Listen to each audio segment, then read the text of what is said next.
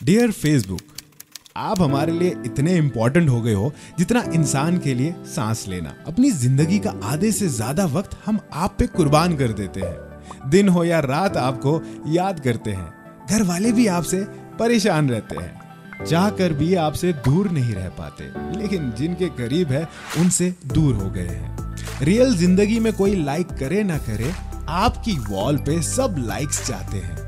घर वाले कहते हैं आप एक बुरी आदत हो, लेकिन उनको कौन समझाए कि आपकी आदत की हमें कितनी आदत है। जब तक अपना खाना आप पे अपलोड ना करें तब तक खाना हजम ही नहीं होता।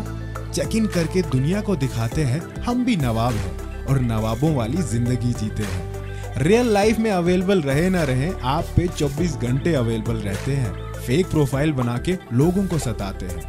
कुछ तो आपका इस्तेमाल करके दूसरों को नीचा दिखाते हैं। अपनी जिंदगी का तो पता नहीं, लेकिन दूसरे की जिंदगी में आपके जरिए टांग लड़ाते हैं। वैसे तो कभी कभी आपसे तंग आ जाता हूँ, लेकिन दूसरे की जिंदगी में क्या चल रहा है वो भी तो जानना चाहता हूँ। शुक्रिया आपका अपना, अपनी नींदों को खराब करके आपको खुश रखने वाला।